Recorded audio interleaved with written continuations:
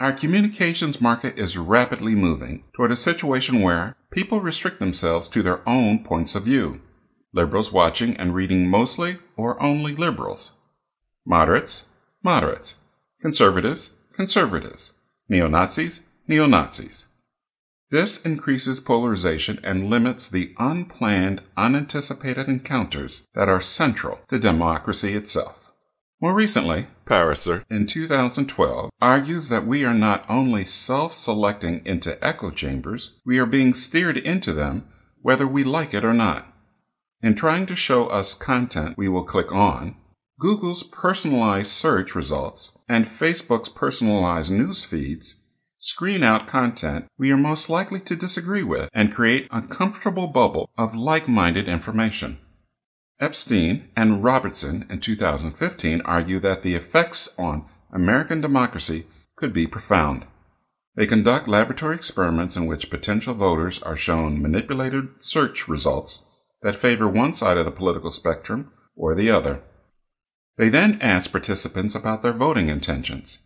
They find large effects which, if extrapolated outside the laboratory, would imply that large companies such as Google could determine the outcome of many national elections.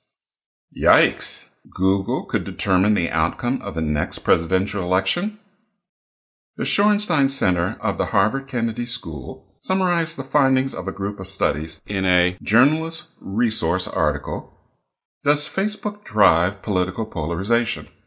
It reported that the Pew Research Center and several university social science departments had shown that political discussions on Twitter often show polarized crowd characteristics, whereby a liberal and conservative cluster are talking past one another on the same subject, largely relying on different information sources.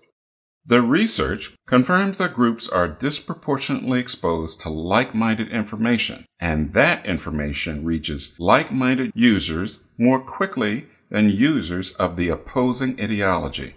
Political talk is typically highly partisan and clustered around groups of like-minded users, and it's getting worse. The Shorenstein Center published its results in May 2015.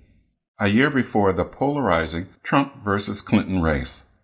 My experience on Facebook is consistent with the studies reflecting an increasing polarization along political ideological lines. As predicted, my friends increasingly posted hostile comments on politically oriented threads and have retreated into like-minded private groups. The finality of the presidential election results was not an antidote to the irrational passions inflamed by the angry rhetoric of the campaign. Facebook lit up with an even greater vehemence after Trump's election and then again at his inauguration.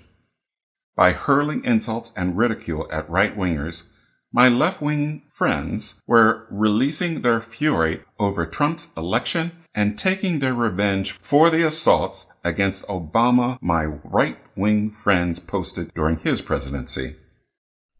Social media was not serving as a forum of healing with meaningful conversation about where we go from here after the conclusion of the 2016 presidential campaign. It wasn't used as a medium to develop greater understanding between partisans on opposite sides of the political divide. It wasn't even much used as a forum for strategizing on how to respond to the surprising election of a neophyte politician as president, whose party would control both Congress and the Senate. Post-2016 election, Facebook was just another place for disappointed Democrats to howl their rage at their political foes, and where Republicans could express their triumphant glee.